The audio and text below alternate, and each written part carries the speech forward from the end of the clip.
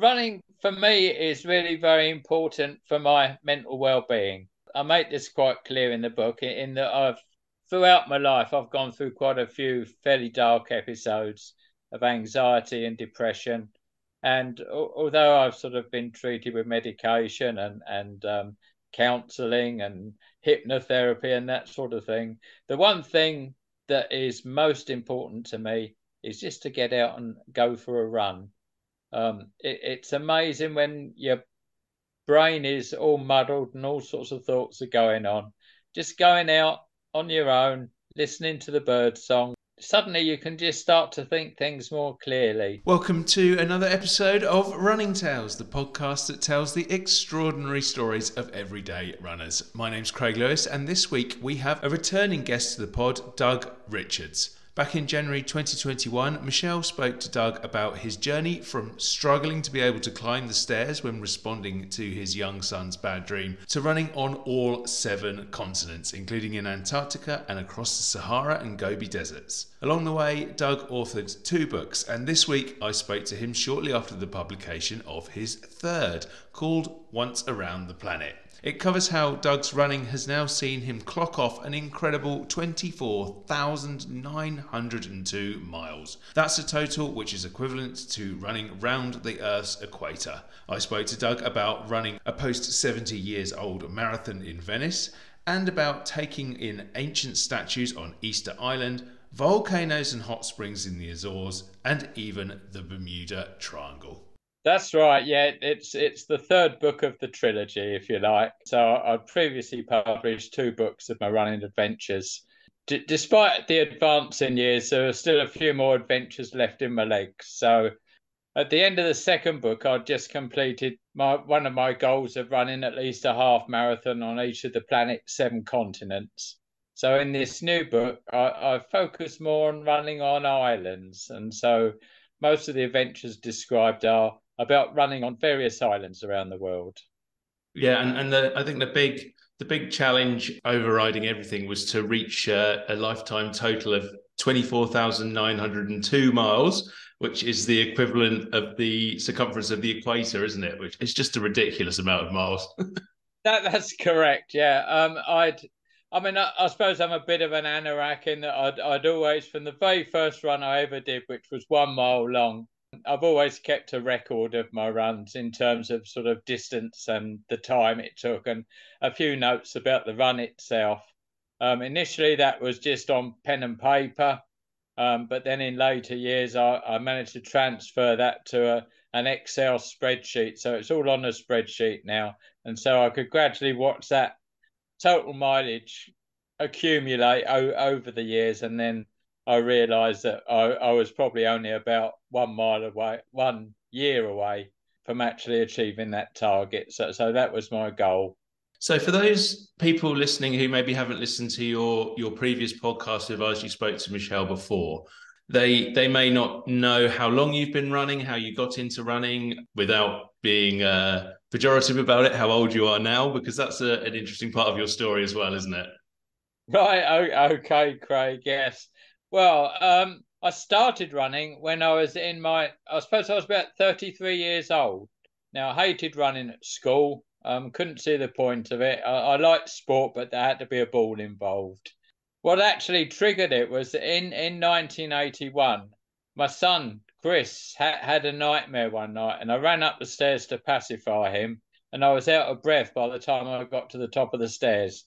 And that just made me think I need to do something about my fitness. I'm only 33. I need to do something about my fitness. So I vowed to go out the next morning and run 1 mile. And that was my very first run back in 1981. It nearly killed me. I had to go straight back to bed afterwards. But that sort of started things off. And then I gradually built up the mileage, realised I was enjoying it. And the journey sort of has continued on from there. Yeah, and for people who are perhaps not so bad at maths and were listening carefully to that, they'll realise that if you were 33, I think you said in 1981, and it's now That's right. Okay. 2023, that you are running into your 80s now, aren't you? That's right, I think. I've just turned 75. I'm not quite in my 80s yet, but I've See, turned my 70. maths is terrible. I told you. So Age is beginning to tell, but I'm still running. That's the main thing. I'm still running. I will carry on as long as I possibly can. Yeah. So, Doug, tell people about some of the adventures you've been on recently, because you mentioned you've been doing some island hopping. And if I have a little look at the back of the book here, it's quite exciting in itself. It talks about running amongst ancient statues on Easter Island, volcanic rim trails in the Azores, lava formations in Cyprus, and even off to the Bermuda Triangle. That's correct. Yeah, as I said earlier, I sort of focused on islands. The Easter Island trip was just an amazing experience. I mean, I was very, very lucky to be able to go out there. It's one of the most remote islands in the world. It's right in the middle of the Pacific Ocean. It's thousands of miles away from anywhere. So it's a tiny island, but it's famous for these huge stone carved statues that head-like figures which are dotted around its coastline. And even among experts, there's no agreement as to exactly who made those statues, why they were there, what did they represent, where did the people come from who first inhabited Easter Island. Some people think they came from the Polynesian islands to the west, others think they came from South America from the east. And as I say, even the experts can't agree. So it's one of the most fascinating places I've ever visited in the world. I want to go back to some of the other ones, but is that adventure and discovery as much a part of what you do as the running, I suppose? Absolutely right, Craig. Yeah, I mean, wherever I've run around the world, as I say, I've run on all the continents and run in numerous countries. The run itself is just part of the experience. It's actually traveling, getting to see the local people. In many places, I've been lucky enough, to get into local villages, even to go inside schools in Myanmar. Um, and just get to know the people and see how they live, because they live very different lives to what we live in the West. The sightseeing and visiting places and getting to know local people and customs is all part of the experience of going on these running trips. And is running quite a popular sport in some of these far-flung places that you've headed off to? No, it's quite amusing. In some places, you're looked on quite strangely if you happen to be running along a road in the morning. And some people think, what on earth are they doing? So no, it certainly isn't. Not everywhere. It's as popular as it is here. And the runs that you're doing out there, are you taking part now in organised races, or is it just you going off somewhere to have a holiday, a voyage of discovery, and while you're there, you're like, I am definitely running as well? Right. Now, the ones that I've described are all organised races. Many of them are multi-day events, so you run day after day after day. There's sort of sightseeing arranged as well in between the runs, and sometimes traveling. I did a series of 11 runs around China back in the year 2000, and of course that was covered a heck of a lot of the country, which is a huge country. So there was an awful lot of traveling and sightseeing as well as a daily run. But they are organised events. I do sometimes go off on holiday and just enjoy a run on my own somewhere. But most of the races I describe here are actually organised events. Yeah, and what sort of distances for people who haven't read the book yet? What sort of distances are you covering on those events these days? Well, mostly these days I would say up to half marathon. I did have an ambition which I announced to my family a few years back, that I would like to complete one more full marathon after the age of 70. And so that is described in the book. I went and ran the Venice Marathon. I mean, Venice is the actual city of Venice. It is in fact on an island. It's a lagoon island, the famous city. So I managed to run the Venice Marathon. So that completed my goal of running a marathon after I'd reached the age of 70. But I think from now onwards, probably half marathons will be my absolute maximum. But these multi-day races, that they involve a range of distances up to half marathon, but on successive days. Now you've reached the goal of running around the equator. You've done the marathon after 70. You've gone to all these islands, these amazing places, and run around those. Is there another goal in your head now? Is there another book along the way? I don't think there'll be another book. I suppose my next goal would be I'm a bit of a park run fanatic. I do love my park runs, and when I do travel, if there's a park run anywhere nearby, then I'd love to do it. So I suppose it would be lovely to reach my 500 park runs, and that's about a year away if I can keep going at my present rate. So that's a goal, but really just to enjoy running, just to carry on running for as long as my legs will take me. And I guess that's the key question, isn't it? It's always the obvious one that we ask people on this podcast. But what is it about running that makes you want to just keep doing it for 24,000 plus miles? Running for me is really very important for my mental well-being. I make this quite clear in the book, in that throughout my life, I've gone through quite a few fairly dark episodes of anxiety and depression. And although I've sort of been treated with medication and counselling and hypnotherapy and that sort of thing, the one thing that is most important to me is just to get out and go for a run. It's amazing when your brain is all muddled and all sorts of thoughts are going on. Just going out on your own, listening to the bird song. I'm a great fan of bird song. Suddenly you can just start to think things more clearly. So running for me is really important for mental well-being, and I'll try and help others as well who are in the same position. Yeah, why do you think running? I mean, you sort of referred to one or two of things there, but why do you think running seems to be almost this natural tablet that helps us so much with can help certain people with their mental health so much? Yeah, well, I'm lucky enough to have spent. I mean, I've been retired now for getting on for 12 years. But in my working life, I worked in medical science, and I've spent a lot of time. In recent years, I was teaching at the University of Birmingham, and I know quite a bit. I've actually, apart from my running books, I've also edited a textbook about the human brain. So I do know quite a bit about the workings of the brain. And there are indeed brain chemicals called endorphins, which are released as a result of exercise. And I think it's the release of these endorphins that actually has this sort of calming influence on you. So although you may be sort of breathing heavily and your legs may feel heavy, it sort of brings a calming effect on your thinking. When you're in the midst of an episode, and I'm thinking about this not just to get too deeply into your own mental health, but for other people who may be listening with similar things, how do you make yourself think, right, I need to go for a run? Because sometimes that can be quite, or for some people, might be quite hard because in the midst of a depressive episode, they might be thinking, I don't want to do anything. I don't want to go for a run. So how can people get to take that first step to getting out there and then feeling better at the end of it, I suppose? Yeah, you're absolutely right. I think, from my own experience, when you're in the depths of a really bad spell of depression, the very last thing on your mind is, I'm going to go out and go for a run. You just have got no motivation to do anything. And that it's through that period that maybe the medication and the counselling can help.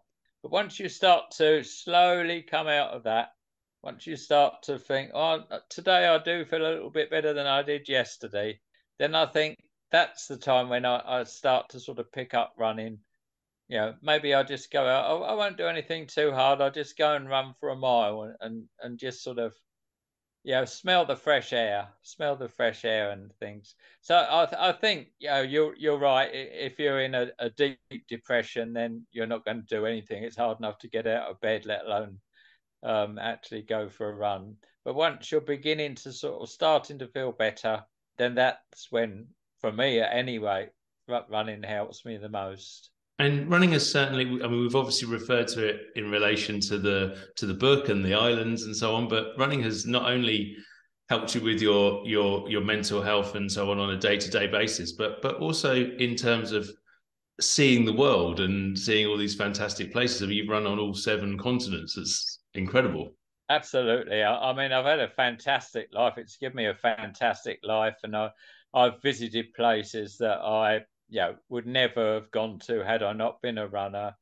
I mean, I was lucky enough when I was 50 years old to run Marathon des Sables in the Sahara Desert, the 6-day race across the Sahara Desert, and that was by far the hardest thing I've ever done. But I've also run in the Gobi Desert in China and the Jordanian desert. I've run in jungles. I've run in the Australian outback, but also I've run in some very cold places as well. I did a half marathon in Siberia in the middle of winter, and the temperatures were minus 25 degrees there, and that was incredibly hard. I've run in Greenland, actually running on the polar ice cap, which is a mile ice that is a mile thick. So you have to actually sort of wear spikes which are attached to the bottom of your running shoes to actually bite into the ice. Otherwise, you just end up flat on your face. So that was an amazing experience, and probably the most amazing place I've visited is Antarctica. To run a half marathon actually on the Antarctic Peninsula was it's almost like visiting another planet. It's just so unlike anywhere else in the world. When you go out and run in these incredible places, I'm guessing as you've gone on, it's just like, oh, I'm going to top it and go to the next one and the next one and the next one. But how would you sort of start on that journey? Because most people who get into running, they might go and do a half marathon and then a marathon. They might go, oh, I really want to do London, and then they probably go, oh, that's cool. I've done all my great big running goals, but you've got now. I'm going to go up to all of these other amazing places.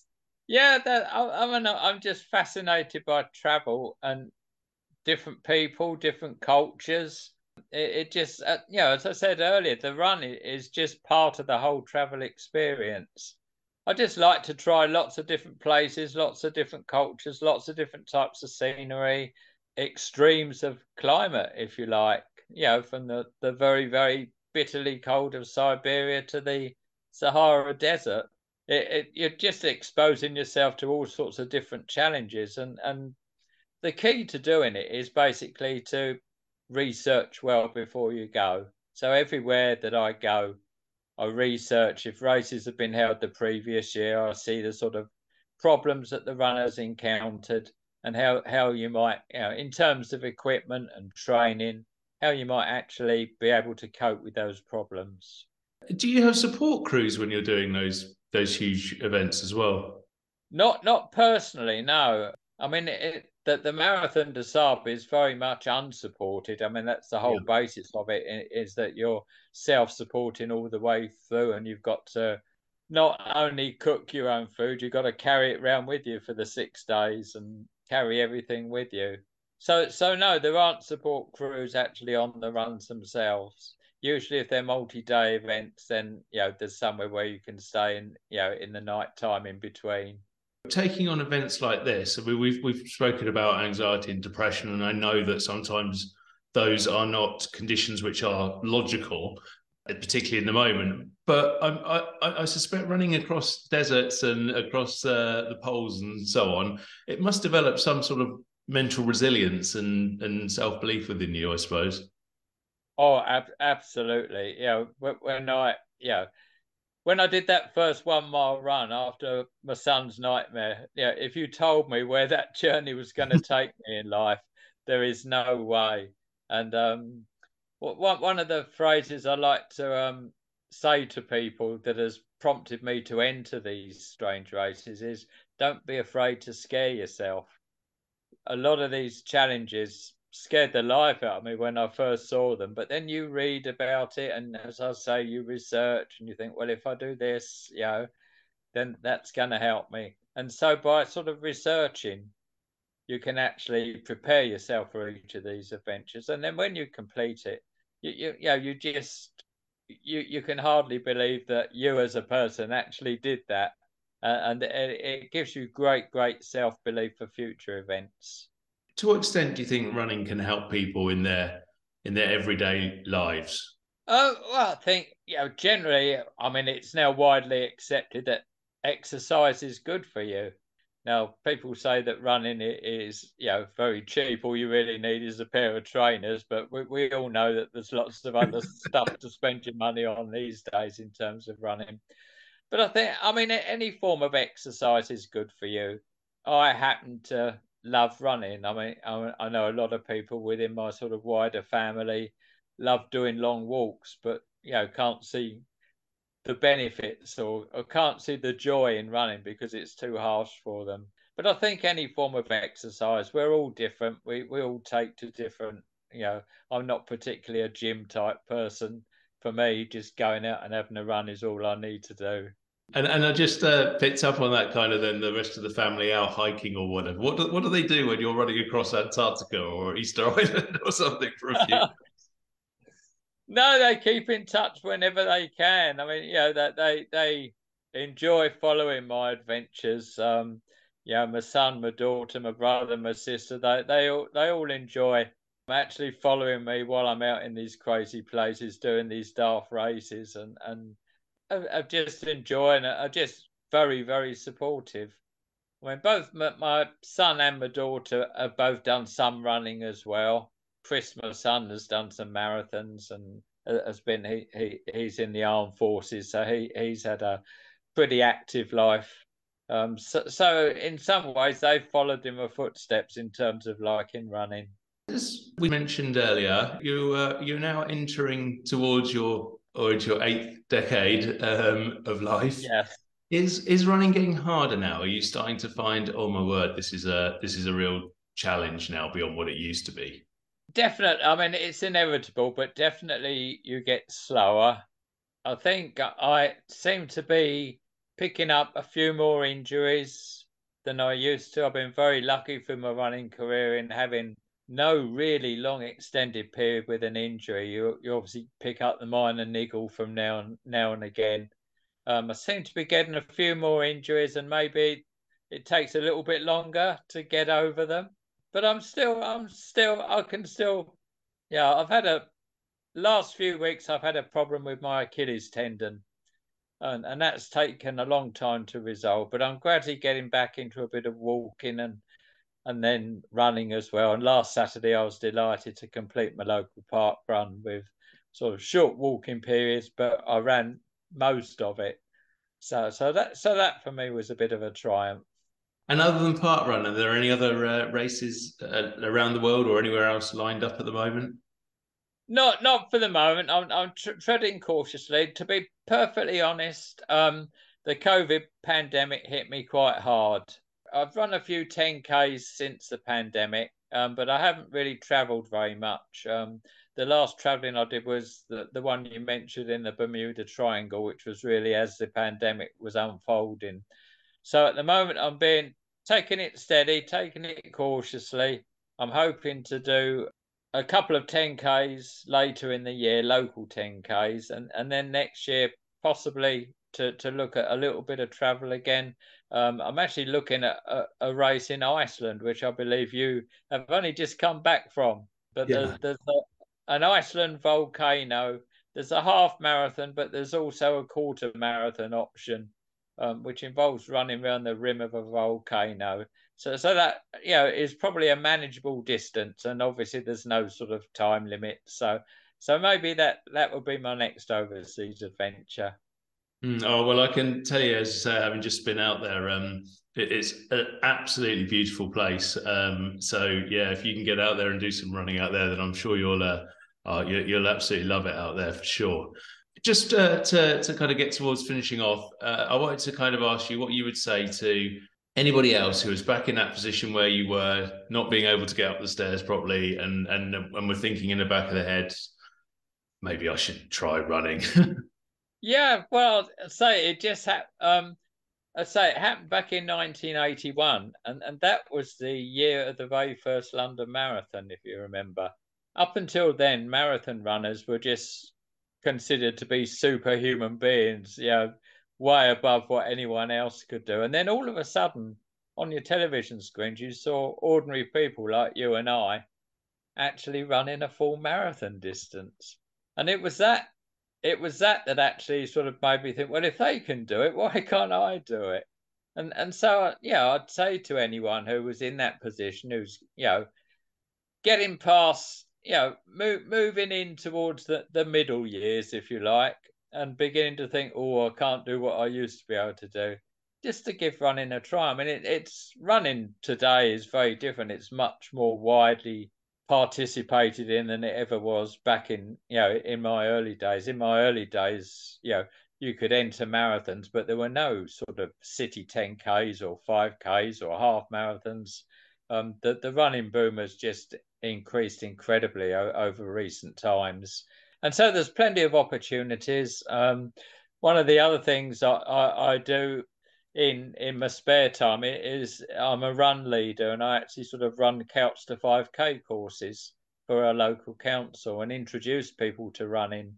And I've run about 25 of these courses now, and I've got so many hundreds of people who I've introduced to running who just say, they're just so grateful. And on the very last course, there was even a lady in her 80s who hadn't started running, and she started and she completed Couch to 5K, and it was just amazing to see the joy on her face.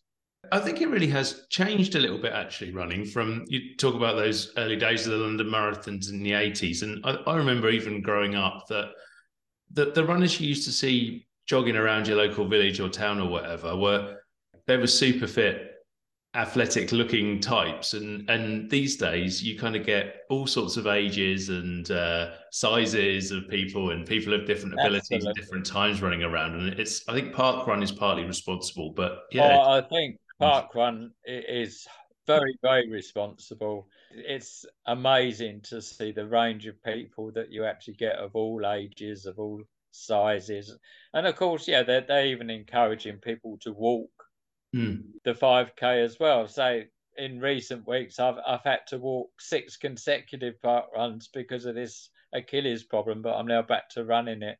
But no, anybody can do it. It doesn't matter who they are. Anybody can have a go at it.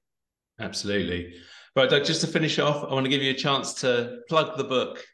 Tell everyone listening what it's called, where they can get it, and I know we've spoken about it all, but maybe another little brief overview of what it's all about. Yes, okay. Well, the book is called Once Around the Planet. The subtitle is Running 24,902 Miles, which, as you say, is the distance all the way around the equator. And that is a distance that I achieved towards the end of last year. I actually achieved it at the end of one of our local park runs. So it's the third book of my running travels. And on this occasion, I focus mainly on running on islands. So the Azores, Cyprus, Bermuda, Venice, which is the lagoon island, and of course Easter Island, a tiny dot in the middle of the Pacific Ocean. You can get the book from any of the big bookstores, Waterstones, WH Smith's. You can obviously get it on Amazon. It's available in paperback, or if you're a Kindle person, you can buy it as an ebook. I just hope anyone who buys it, enjoys the journey. You'll read that it's not just success after success after success. There's lots of ups and downs, but hey, that's life. It's how you deal with the ups and downs and come out the other side that count. Fantastic, Doug. That's brilliant. We'll obviously stick some details about the book as well in the show notes for anyone who wasn't able to catch that. But I'd encourage everyone. I've just got a couple of chapters in, but I'd encourage everyone to go and give it a read as well. And Doug, thank you so much for joining us once again on Running Tales. You're very welcome. No, you're very welcome. Thank you, Craig. Thanks again to Doug for joining us on the Running Tales podcast. If you liked his story today, please give us a positive rating or review wherever you listen to the podcast. Remember, you can also catch up with everything we do on our social media channels across Facebook, Instagram, Twitter, and on YouTube, where we post all of our episodes in full as well. Thank you again for joining us on this week's Running Tales podcast. Make sure to check out what we do on our Substack page as well, runningtales.substack.com, and we'll see you again next week.